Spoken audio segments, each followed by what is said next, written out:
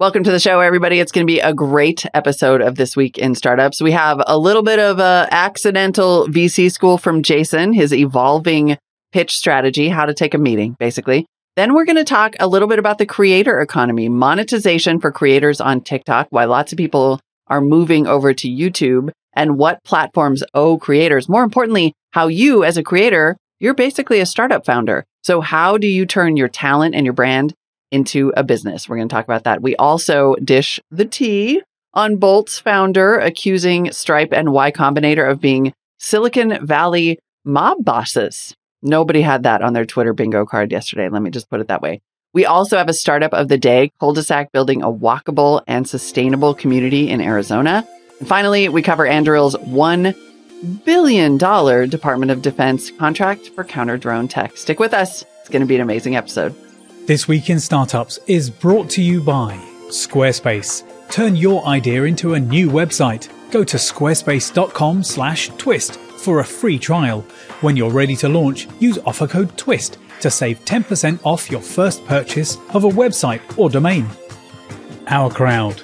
Our Crowd helps you invest early in pre-IPO companies alongside professional VCs. If you're interested in investing, you can join Our Crowd for free at ourcrowd.com/twist. And Lemon.io. Need to speed up your product development without draining your budget? Hire vetted engineers from Europe at Lemon.io. Go to lemon.io/twist to get 15% off for the first 4 weeks. I do have to tell you that what I have realized doing this job so far is that the hardest part for me is that I'm a little embarrassed to say this, but like I've kind of been talent for a long time, and things I discovered early on is I didn't even know how to make a Zoom meeting. No, it is hard to be I'm talent. just a helpless snowflake, and I don't know how to make my own meeting. Well, I tell you, I had this too, because as talent/CEO, I had the benefit of both. And I was like, get me on a flight. And then, get that. And then I realized, like, wait a second. I haven't booked a flight in like 10 fucking years.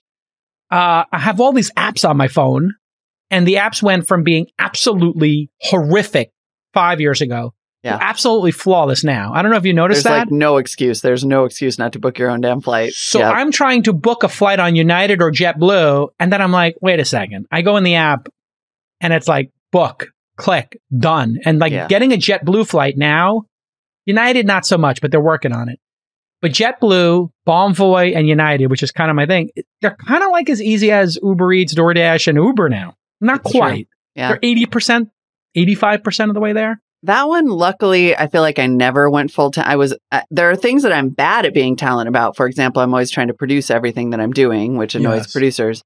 I never got so far. I still like book my own. I'm kind of a control freak, so I prefer to book my own like the meetings and stuff like that. Yeah, I did not know. And I keep waiting for everybody else to book the meeting. Like I'm like, you book it. You put the time on my calendar. Right. That's what actually in this case you should do that. That's what the producers are good at.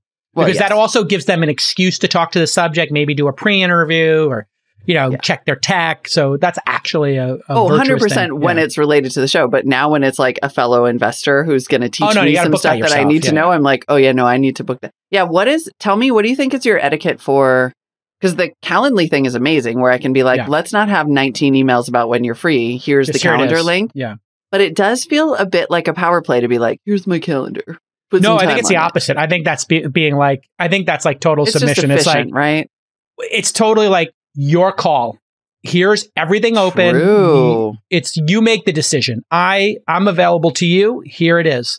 So I think it's like the ultimate, like, submissive, like, I'm at your beck and call. When you need me, schedule me. I'll be there.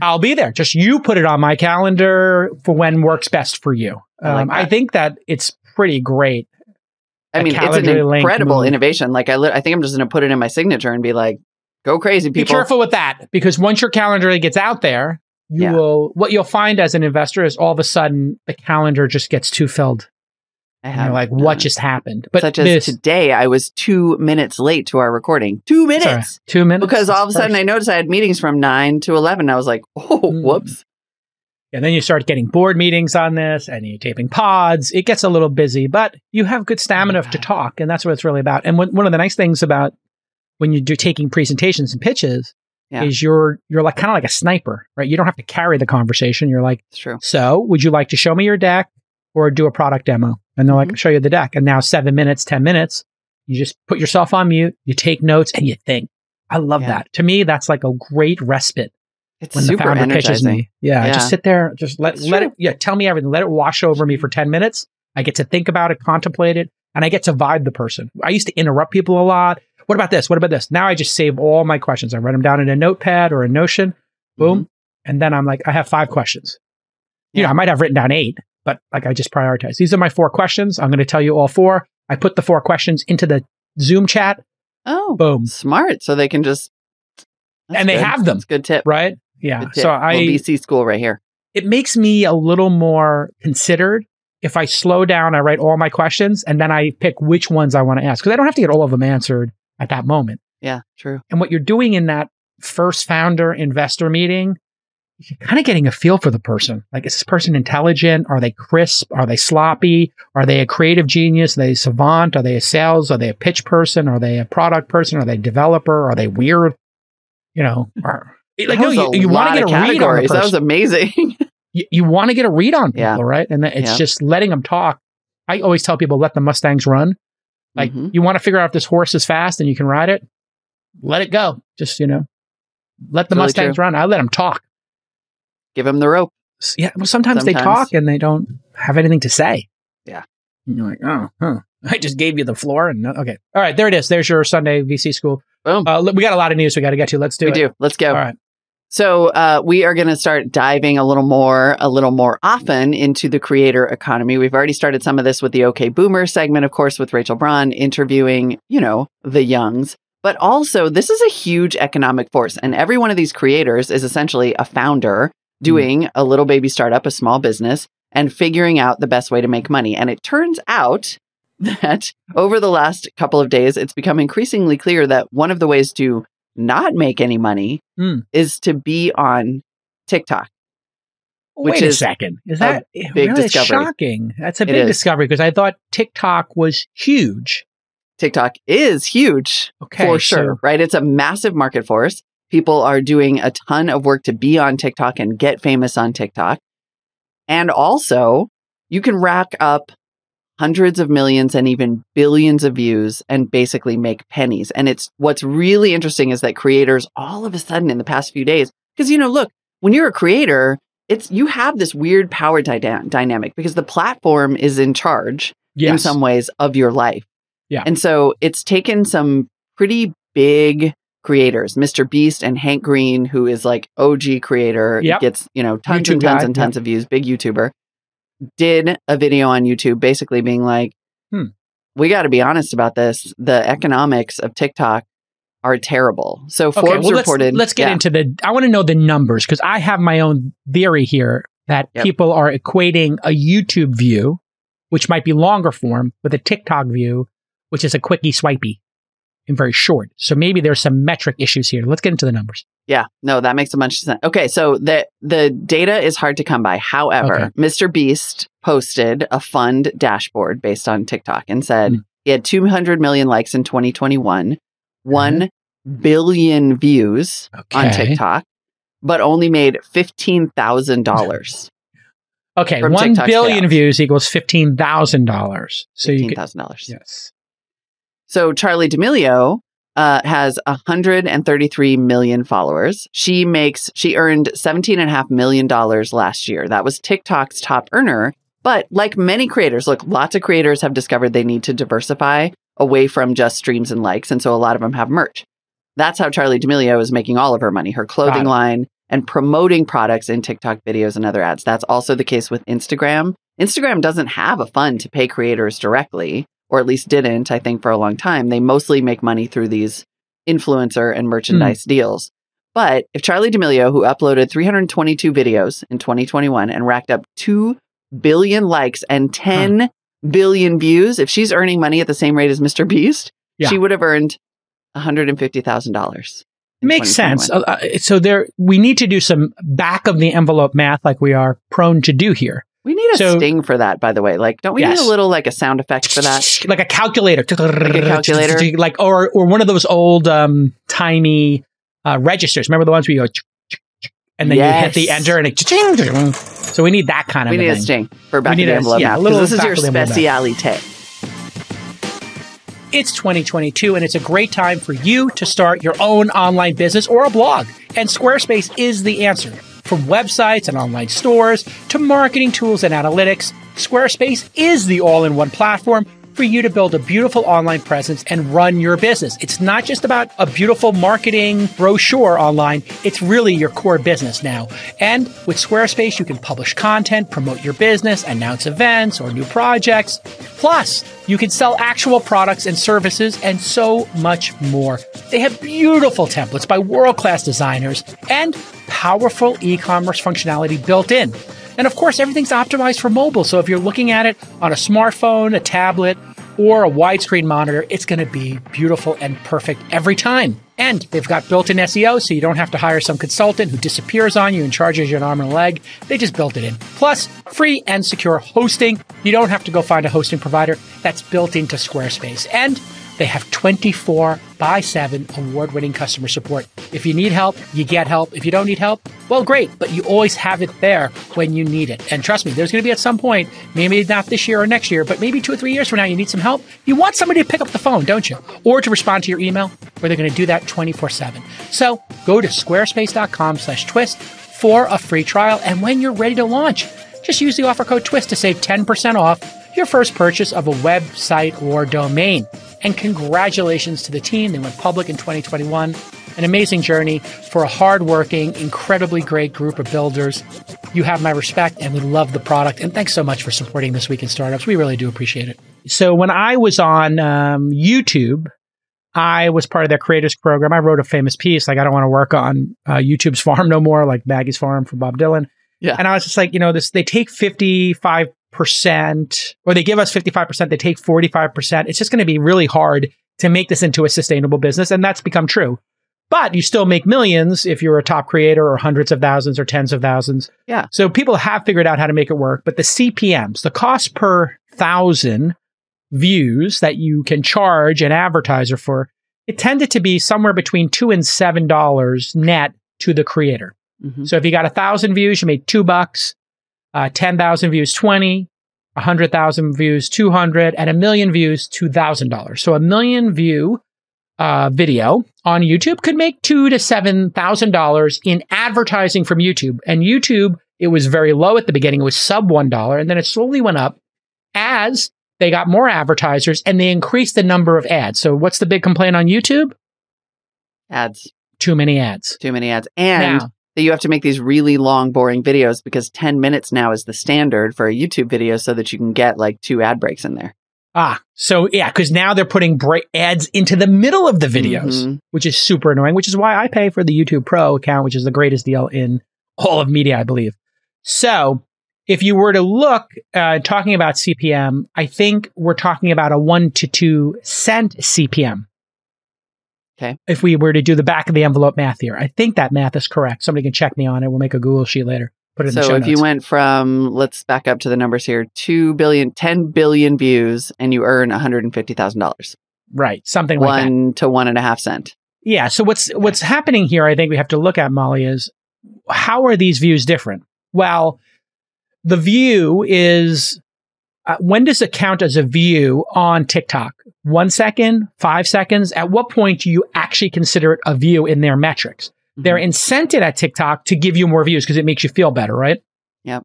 So they would be incented when you hit, maybe, I would guess, 2 or 3 seconds of a video, they count that you got a view. So if I swiped by and I swiped immediately in under 3 seconds, maybe I don't get the view. Over 3 seconds, I do. I don't know how they do it on TikTok. So that is making people conflate what is a quality view. That is, in YouTube terms, a monetizable view. Yeah. So I think there's a lot of, I would guess half the views on TikTok are not monetizable. So you cut the number in half, you obviously double the CPM. And then TikTok might not be showing that many ads early because they're trying to get people addicted to the service. Mm-hmm. Once people are addicted and they hit scale, then they'll do what YouTube did, which was, hey, we know you have no choice but to use YouTube. We're going to give you a ton of ads. Get used to hitting 5, 4, 3, 2, 1, skip ad. There's also fundamentally not a consistent way for creators to get paid. So you have two things going on. One is that, and look, it is probably easier to rack up a lot of views on TikTok on a 30-second to 2-minute tops, on a super short clip, versus Peter Notenbaum. Thank you, Nota Gang, for saying that the required length for a mid-roll is now 8 minutes on YouTube, down from 10. So you can have an 8-minute video and still get a mid-roll. But here's the difference in how creators actually get paid.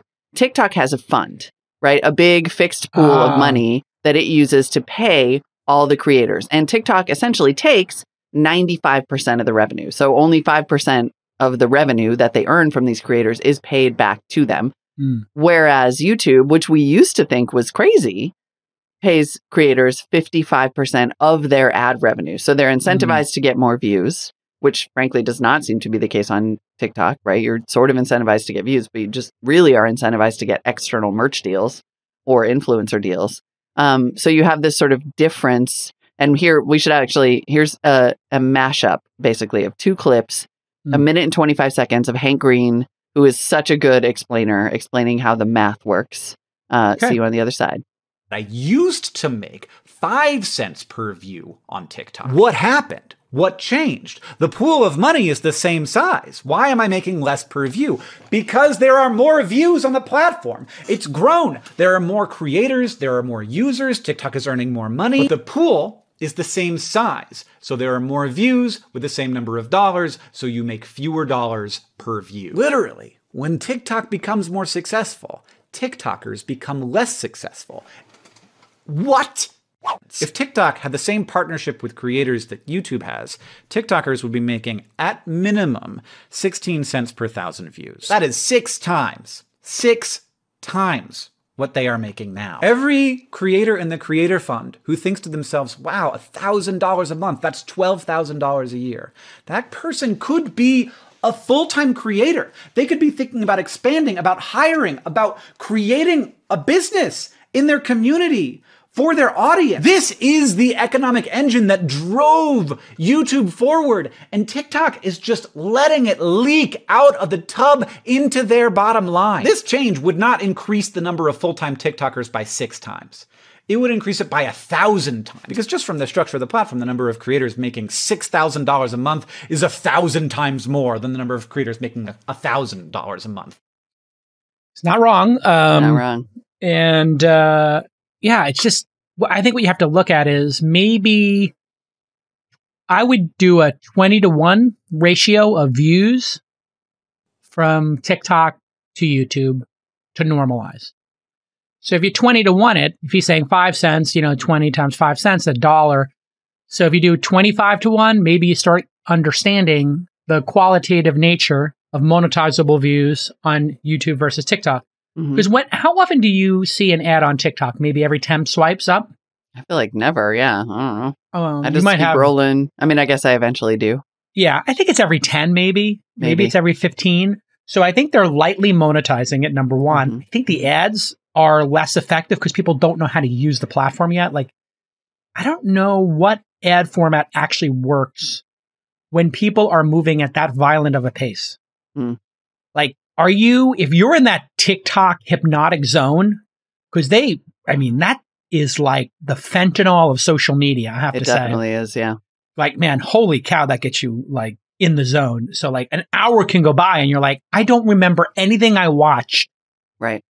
But I watched a bunch of stuff that I couldn't stop watching. It's really weird. It's like some dystopian, like, remember in Clockwork Orange, they pinned his eyes open? It's just like that. It's like, that's how I feel when I put on TikTok. I'm like, This is horrible. This person is dancing and I don't know their age and they're talking about things that I don't think at their age they should be talking. It's like watching Euphoria. I don't know what's happening in your algorithm, but mine is literally all like huskies because I'm obsessed with how they howl and other cute animals, like interspecies interactions. Like All In and This Week in Startups, Lizzo, couple of impersonators, and then people dancing. Yeah. And like, I'm watching these people dance and I'm like, I really don't know like what the algorithm is showing me here, but do you watch this show Euphoria? by chance? I haven't seen it, but I know it. I know of Euphoria is like watching, like, do you ever see Requiem for a Dream? it. Mm-hmm. Like Bennett. I'm out. I'm out. Like I'm really not hard watching to Euphoria. watch, horrible. Yep. Like Euphoria is Requiem for a Dream plus High School Musical. Like it's like a bunch of Disney kids doing stuff that Disney kids should not be doing, drugs, sex, whatever. And I feel like that's where like TikTok eventually just like is just horrible. I really wish the service did not exist. And when I see kids on it, I'm just like, oi. What like, if they're just watching the Huskies? I don't know if you saw that Wall Street Journal I know article. they're not watching the Huskies. It's true. Like, I mean, they're basically it's very political. It's really interesting. I think it is psyops from the Chinese against America. I know it sounds crazy, but I think they want to polarize America, and that's why it just kind of goes to our worst. All around the world, tech companies are innovating and driving returns for investors, and Our Crowd is an investment platform that analyzes many of these companies across the global private market. Then, they select startups with the greatest growth potential and bring them to you. From personalized medicine to cybersecurity, from robotics to quantum computing, and more. In state-of-the-art labs, startup garages, and anywhere in between, Our Crowd identifies innovators so you can invest when the growth potential is greatest, which is early. Our Crowd's accredited investors have already invested over $1 billion in growing tech companies, and many of their members have benefited from their 46 IPOs or exits. And that's what it's all about. Invest early, and hopefully some of your companies make it to that amazing exit or IPO. So here's your call to action now. You can truly diversify your portfolio by investing early in innovative private market companies at Our Crowd. Join the fastest growing venture capital investment community by just going to ourcrowd.com/twist. That's OURCROWD.com/twist. Whoa. You think TikTok wants to polarize America more than Facebook already successfully has and more than YouTube, which like I think it's more effective. All I ever watch on the internet, because I don't spend a lot of time on this, all I ever watch is like cute animals and yoga. I do yoga with Adrian on YouTube. Yes. And I can be on YouTube for a grand total of 6 minutes before it's like, would you like to watch this video about red pilling? Like every freaking time I am on YouTube, it is recommending some video to me that's like, hey, do you want to hear about how women are the worst? Or do you want to hear about like Jordan Peterson? Vaccines, right. Vaccines were invented by TikTok Huskies. Like, I don't think anybody's got a monopoly on attempting to polarize Americans. I just think that they're better at it. I think the Chinese are better at it because they, instead of, like your feed on YouTube is supposed to be for Molly, mine's supposed to be for me. It's supposed to be based on our watch times on various things. So maybe you watched a little Joe Rogan and it gave you some Sam Harris or vice versa, and then it got you to Ben Shapiro or whatever. But I think TikTok is just only like YouTube I said, ever does that. TikTok only ever gives me cute animals exclusively. It has never not given me cute animals. Anyway, we're going to kick this. TikTok needs to be kicked out of the United States. Well, we do want to know. Okay, well, so then you don't care. This is all working for you because YouTube is winning the creator monetization wars. I think it's very interesting because it's like, longer. This has been a tale as old as time, right? In user-generated content, which you and I grew up on, which is what is the responsibility of the platform to compensate the people who make the platform exist by creating content. YouTube has been somewhat good at this. They have also been the only game in town. Now they have a TikTok competitor called Shorts, and they created a $100 million fund to start paying people for making, effectively TikToks. They are expanding the way creators can make money, including these technologies such as NFTs, and they're letting people make and sell digital goods. And so this is an opportunity. Frankly, this is a competitive opportunity. Like TikTok might end up just not being popular enough for creators or popular with creators who are actually looking to make money because they can't. Yeah, I mean, on all these platforms, I would look at them as like they're taking advantage of you. You need to take advantage of them. So how does one as a creator take advantage of them? Well, if you own emails, phone numbers, RSS subscribers, and a brand, those are things you actually own. Like your RSS feed is yours. And when people try to get rid of your RSS feed, they get rid of email addresses, they get rid of phone numbers.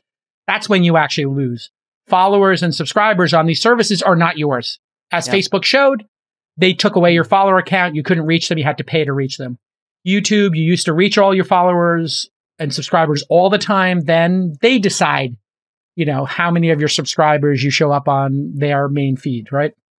And so Yeah. I look at all these and just say, how do we build the This Week in Startups brand, the All-In brand, whatever? How do we collect more emails? How do we get in touch with our true fans? And how do we build that deep, meaningful relationship with them, which Mr. Beast and other people are realizing and learning, which is, can I get 10% of my subscriber counts email?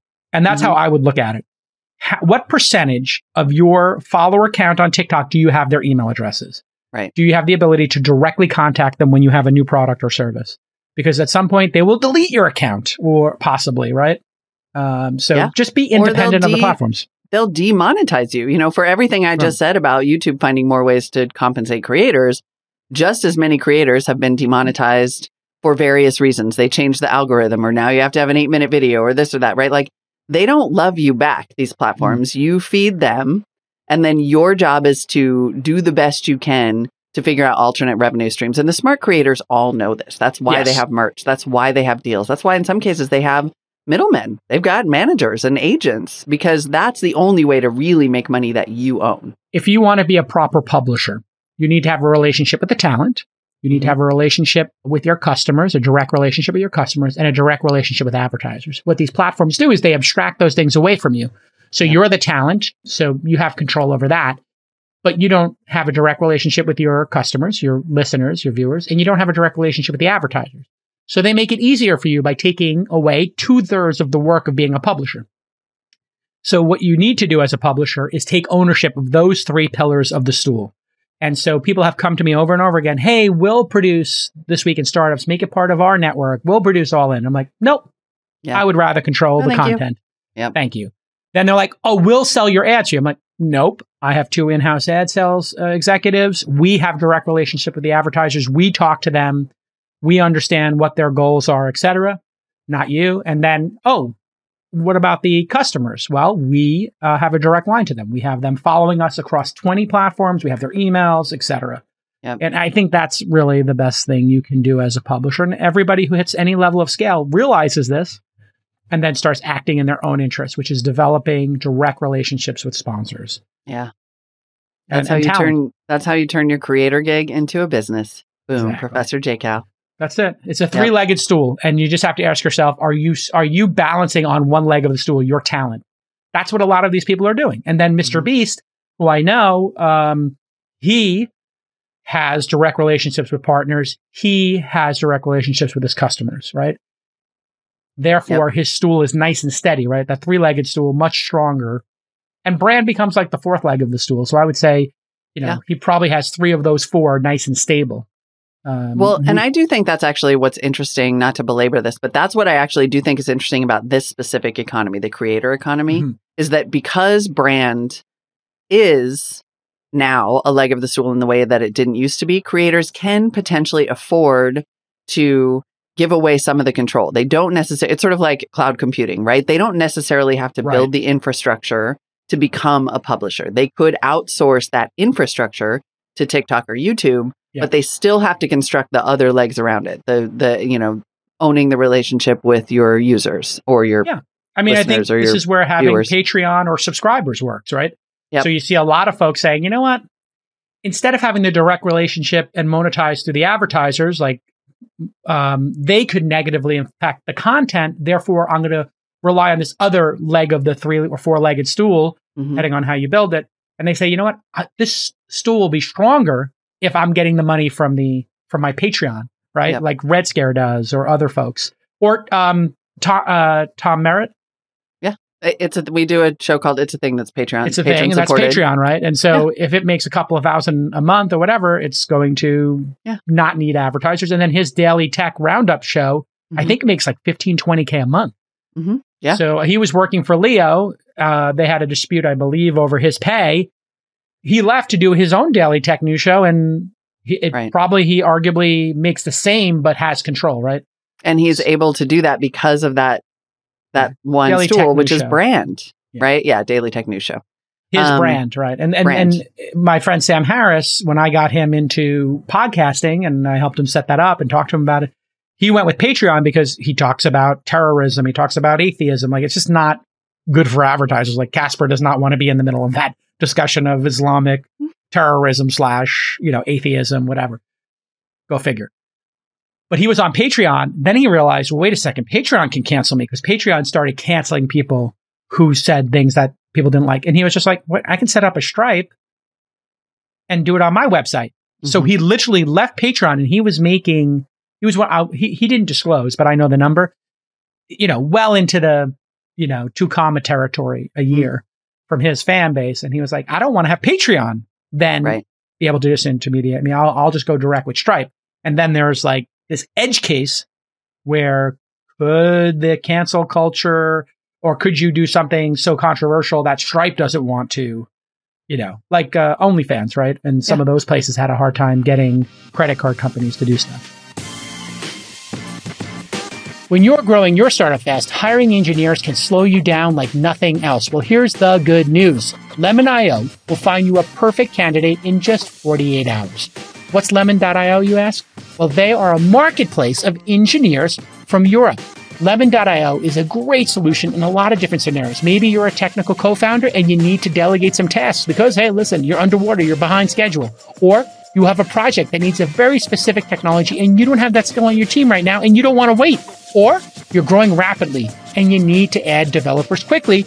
And let's face it, it's a dogfight out there to get developers. And here's a way for you to get one on very quickly. They're going to match you with a candidate within 48 hours. And if it doesn't work out, they'll replace the developer right away. They test and interview every developer to eliminate the risk of a failed project.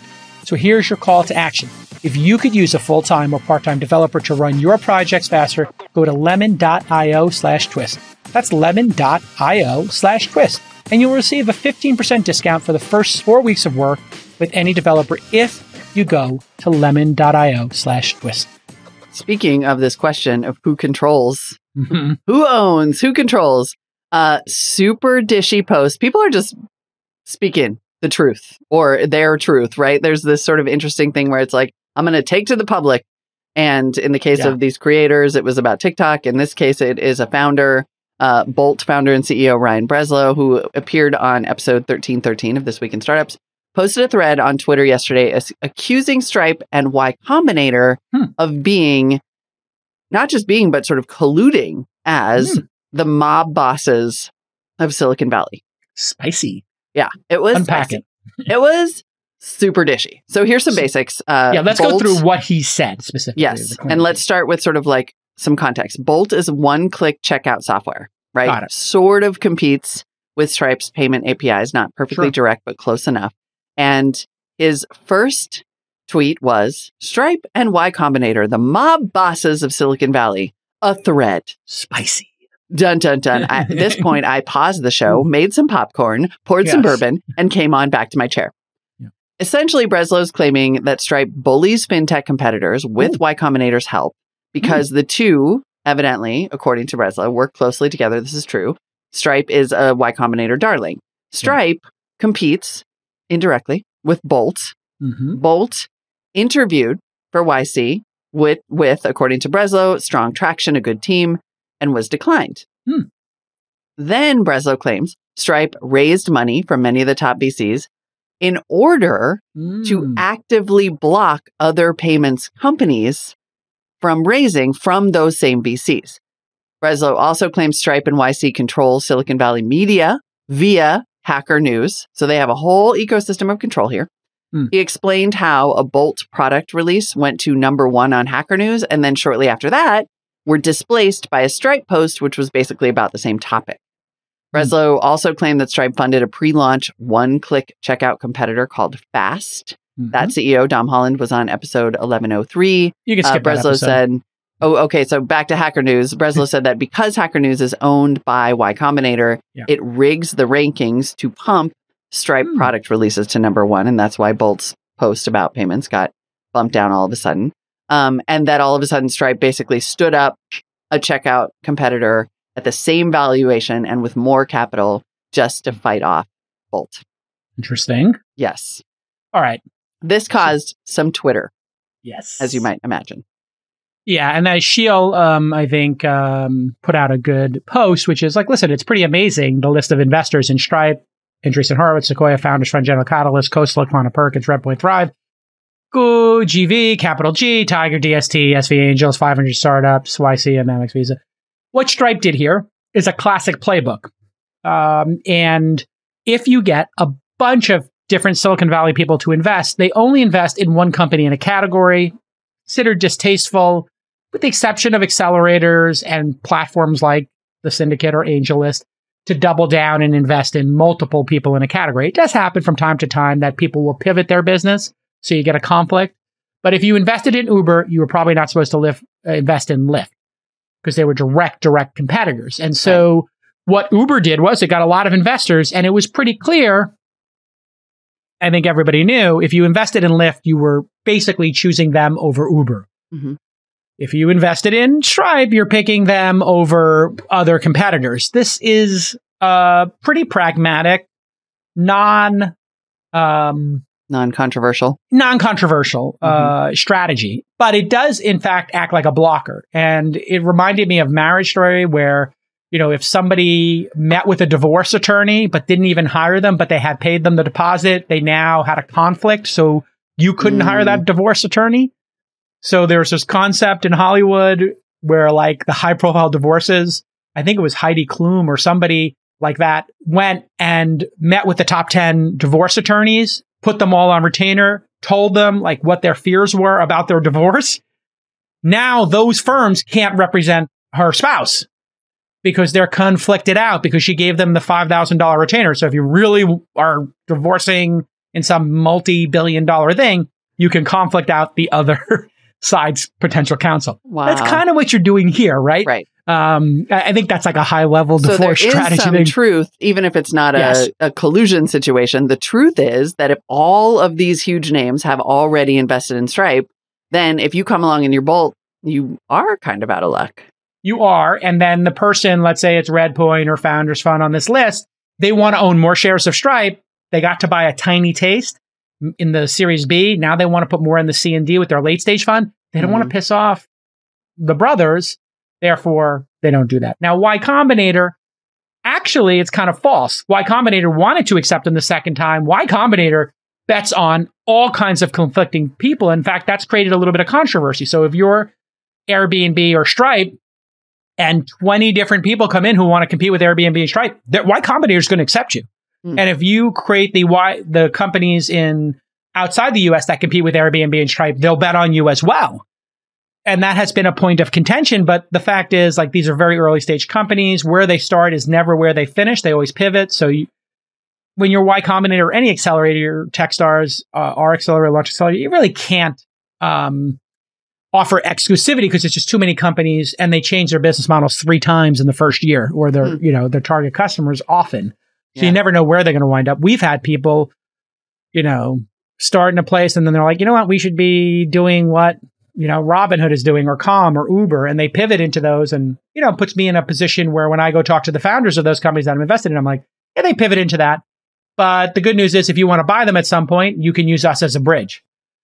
So we could help. So there's an expression that I heard early on, no conflict, no interest in private markets. Right. So no conflict, no interest. This whole thing is a mess and conflicted. People will throw the same criticism at me. Oh, Jay Cow's going to have, whoever on this podcast because he's an investor. Well, of course I am. Am I going to have their competitors on the pod? Yes, I've had Lyft on the pod. Would I have SoFi or, Headspace on the pod? Sure. Am I racing out to do that? Maybe not. But, so you're going to be conflicted all over the place. As another venture capitalist friend said, when you have a company that's a large competitor in a space, like, yes, they will crush you when it comes to fundraising. Yes, they will talk you to every VC. There is some, it seems that there is clearly some truth to the sharp elbows here. There is probably a replicatable strategy of taking a little bit of money from every big name in the Valley so that you can, like you said, box out, future competitors. The question is it somehow coordinated? Is it a colluding thing? What somebody in the Nota gang says YC does act as a gatekeeper to protect monopolies created by them? No, they invest in the competitors. So the truth is that they invest in competitors of people they've already invested in. They do it on the regular. So the evidence is different. Now, if you look at Hacker News, if you consider Hacker News the YC alumni social news site, it's like a subreddit of YC founders. That's what it is. It's 70, 80, 90% YC founders. They all know each other. It doesn't say Y Combinator on the site, really, except for the URL. But you can be sure the mods, it's run by YC, it's controlled by YC. So yes, anything with Stripe. Now, is it coordinated? Probably not. What it is Stripe has the inside line. They come speak at YC. They offer them probably special deals. And YC partners encourage them because they own 6% of the company. It's worth $100 billion. It's a $6 billion position for Y Combinator. It's probably one of their biggest, if not the biggest, most meaningful position, along with Airbnb. Therefore, everything in that world is going to lean towards it. Just like you might hear me say, like, if somebody's like, oh, I got to get a Lyft, I'm like, you mean Uber? Or somebody's like, I love DoorDash. I'm like, we should try Uber Eats. Like, it's more like that kind of a thing where you're enthusiastic, but not a coordinated attack. But I understand why it feels like a coordinated attack. Totally. And I really like the way that you're putting it makes perfect sense, because of course there isn't going to be some, look, it's not journalism, right? It's not like church. Like there is bias. There is bias built into the system, and that bias is equity. Yes. Equity equals vote. Like equity you show somebody's you show me somebody's equity holdings, I will show you their opinion. Totally. Basically, right? Because and that's not just that the equity informs the opinion. It was that the opinion resulted in you buying the equity. Totally. That's so there's really a consistency to this, right? Like, I believed in Travis. I voted with my dollars to put money into Uber. Therefore, my opinion is Uber is a great company. Mm-hmm. Mm-hmm. But it's not that I was just randomly gifted Uber over Lyft shares. I actually picked that company. And therefore, it's confirmation bias. I bet on that company. Therefore, I will continue to be enthusiastic and promote that company. Just like people who bought Bitcoin over Ethereum or vice versa or Solana. You can tell how much crypto somebody owns in the first 5 minutes of meeting them because they will tell you to buy that crypto. Right.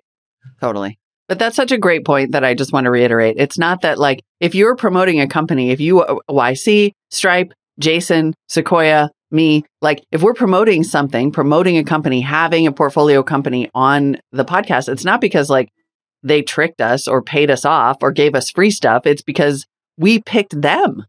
Right. So there's cause and correlation. Yep. So what's happening here is this person feels they're being attacked on all sides. Yeah. Which would be how you would feel if your competitor was supported by everybody in the industry, and this news site that you're conflating with the New York Times was spiking your story and promoting other ones. It's not the New York Times that's doing this. It's Y Combinator alumni social network that's doing it, aka Hacker News. They have and it's favorites. news.ycombinator.com for a reason. It's not hackernews.com. It's news.ycombinator. The people at alumni at Y Combinator are talking about the news. Yeah. This is where producer Nick reads my mind and says, remember what Frank Slootman said, business is war. Kill your enemies or they will kill you. There's no doubt about that. I mean, you do have to be aggressive in this regard. And I think actually this tweet stream is an attempt to get attention. Mm-hmm. You always fight up. So I give the founder here credit for seeing an opportunity to get in the headlines. Okay, if I can't get on Hacker News and that channel's burned, okay, where can I get on? Oh, well, I can trend on Twitter by attacking Y Combinator, which has a built-up animosity towards it. There's so much animosity towards Y Combinator from two groups of people. Founders who didn't get in. So you left them at the altar. You didn't accept them. They weren't, they weren't let into the club. So you got all that built up in animosity. And then you have the animosity of everybody who's in the venture community who's jealous of them getting 7% of a company for $100,000. Yeah. And people who don't get in at a $2 million valuation like they do, or $1.8 million valuation. So you have that animosity. So whenever you bring up somebody who's got that good of a deal, my Lord, it's going to be like, that's where you're going to get all these people who are going to retweet this and be like, oh, yeah, F those guys, they suck. And the reason is they're successful. And they have a disproportionate amount of power, and good for them. They built a great platform. It's just not it's not an industry built on fairness, but you fight every way you can. And so in some ways, kudos to Bolt CEO for getting all this attention and, potentially some new investors. Savvy. I mean, this is high level jujitsu. Yep. This is high level media jujitsu kung fu. I always tell people, like, if you want to get into a fight with people, just be careful. Like, and with Y Combinator, with them doing like this $375,000 blind bet. Like we had done that previously. I think we influenced them. And now I'm looking at it going, wait a second. Okay, now they're making that guaranteed. I didn't make it guaranteed. So people don't know this, but I went to the current accelerator class. I said to the 7 companies, hey, for 5 of the companies did not have an open note. I said to all 5, $8 million, $500K. Would you like this term sheet? We'll syndicate you for $500K for $8 million right now at the start of the accelerator. All 5 said yes. So since all 5 said yes, now I will come out in the coming months and I'll announce we have a better deal than Y Combinator. So to Frank Slotman's thing, your competitors do something and we're marginally competitors. I mean, it's not like we can't invest in YC companies or they can't invest in our companies. Of course you can. And they do, but I think you do have to take a warlike stance in this regard. Conflict equals drama. All right, let's do one more quick story. The drama. Let's do the startup of the day. Oh, great. I'll do this one. Cul-de-sac is a startup building a car-free neighborhood. Brilliant. In Tempe, Arizona. They claim 52% of Americans want to live in a walkable neighborhood, but only 8% do. I agree. My neighborhood is a fancy-dancy neighborhood with no sidewalks. When I lived in Brentwood in LA, it was a fancy-dancy neighborhood. And these maniacs in these 2 neighborhoods I've lived in my life do not want sidewalks because they don't want people walking outside their homes. It's infuriating because if you want to go for a run or ride your bike or take your kids on a bike ride, you have to risk their goddamn lives, and it's annoying as heck. So, stupid rich people. Oh, stupid rich people. It's like such a stupid... Bel Air does the same thing. No sidewalks in Bel Air. Everybody's on an acre lot, but they can't have like 10 seconds of, 10 feet of sidewalk. It's ridiculous. So, quote from their fundraising announcement of $30 million. With record increases in congestion, loneliness, traffic fatalities, and global warming, building a new option for the way we live has never been more important. $30 million was led by Khosla with participation for Founders Fund, Initialize, and others. Valuation wasn't disclosed. I'll say it was for 20% of the company, which puts you at $150 million post-money valuation is my guess. Yeah, informed guess. You know, those kind of folks would want to own about 20% of the company. So that would equal a 120 pre, 150 post. I'm probably within 10-20% of that number.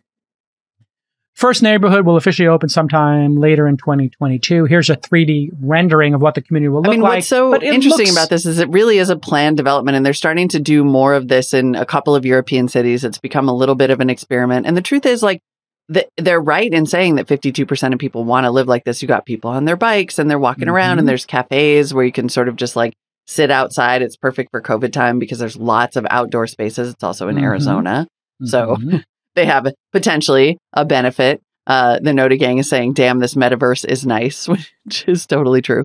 But look, we know from just real estate stats, right? Like my real estate agent calls it the $100,000 coffee is what he calls it. He's like, people will pay $100,000 over what they otherwise would have paid because they think they can walk to coffee and they want to do that. 100%. I mean, it is 100% something that people value and want to do, not to mention I would have, this is a deal that had I been in this job a few years ago, because I've been hearing about cul-de-sac for a while, I would have thrown money at this because it's a game changer. 100%. Yeah. And if you look at it, you're going to have less CO2 emissions, so that's good for the planet. You have more convenience. If you have kids and dogs, you can go downstairs, not worry about them getting run over and hit by cars. The only thing I ever wonder about with these is, this is stupid and pragmatic, but if an ambulance comes to your house, can they get to your house if you're on one of these things? And I think the way they do this is these streets are wide enough for an ambulance, or let's say you had a piano delivered, for them to come get you. You just have to lower like a gate somewhere, or those pylons they put in with a lock on them. Those, the fire department or police can press a button and have them automatically come down. And it looks like you could reach any of these apartments with a fire truck or an ambulance. I think they think that through when they build these. Interesting. Brilliant idea. I'm not sure if this is a venture investment. A lot of paranoia. I wonder how it's a venture investment. Like you do have this in other neighborhoods, like in Venice, they have the walk streets, and you're always like, if it's a walk street, how do I get my groceries? Or like, right. If you got a lot of groceries, they have wagons. They have wagons. Right. So Cul-de-sac says this location in Tempe is the first car-free community built from scratch in the United States. 55% of it is open space. It's got a grocery store, coffee shop, restaurant, bike shop, co-working space. designated e-bike garages, over 1,000 bike racks. Because the truth is, who was it that tweeted this the other day? Somebody I really like and respect, and I'm just going to steal his tweet because I can't remember his name right now, but said, Americans think that buying an EV is their like one and done climate, no, do-gooder thing. 100%. It's all about riding your bike. It really is. Well, all residents get $3,000 a year in mobility benefits through partnerships with Lyft, Bird, Envoy, $10 a day. Yeah. I mean, it is super interesting. I think you raise a really good question because the company raised over $200 million in real estate capital to purchase locations. Right. They did not mention how this plays into the Series A, which is only $30 million. So you raise a really good question, which is how I know is the answer. this? Yeah, because I'm on the board of Blockable, which is building housing in factories. And so Blockable is doing something similar in this regard. I'll leave it up to them to when they disclose that or how they disclose it. But if you're building a real estate project like this, there are real estate investors who have a desire to make a certain profile and they have certain tax treatment they want. You can find those real estate investors up and down Wall Street, Main Street, family offices. So they will invest on a project by project basis with a certain tax and investment horizon. Whereas venture folks want to invest in the core technology. So what they do here is each community, I'm certain, they will find real estate investors, offer it to the venture investors if they want to, but the venture investors want to own the operating company with the technology, the marketplaces, and whatever else IP there is here. And then they would get, I bet you they're going to raise this $200 million to build this community. And then they own 10% of the community or 20% of the community for building the technology and the infrastructure and the SaaS software. That makes sense? So then after every 5 communities they build, maybe, let's say they own 20% of it for building it and the real estate people who underwrote it own 80%. Yeah. Every 5th community, this company, Cul-de-sac, basically owns an entire community. Got it. So in the same way, like Airbnb doesn't own the inventory on their platform, but they do take 10, 20% of the value out of the ecosystem. It's going to be something similar here. Now, I don't mean to be naive, but how do you make money owning a community?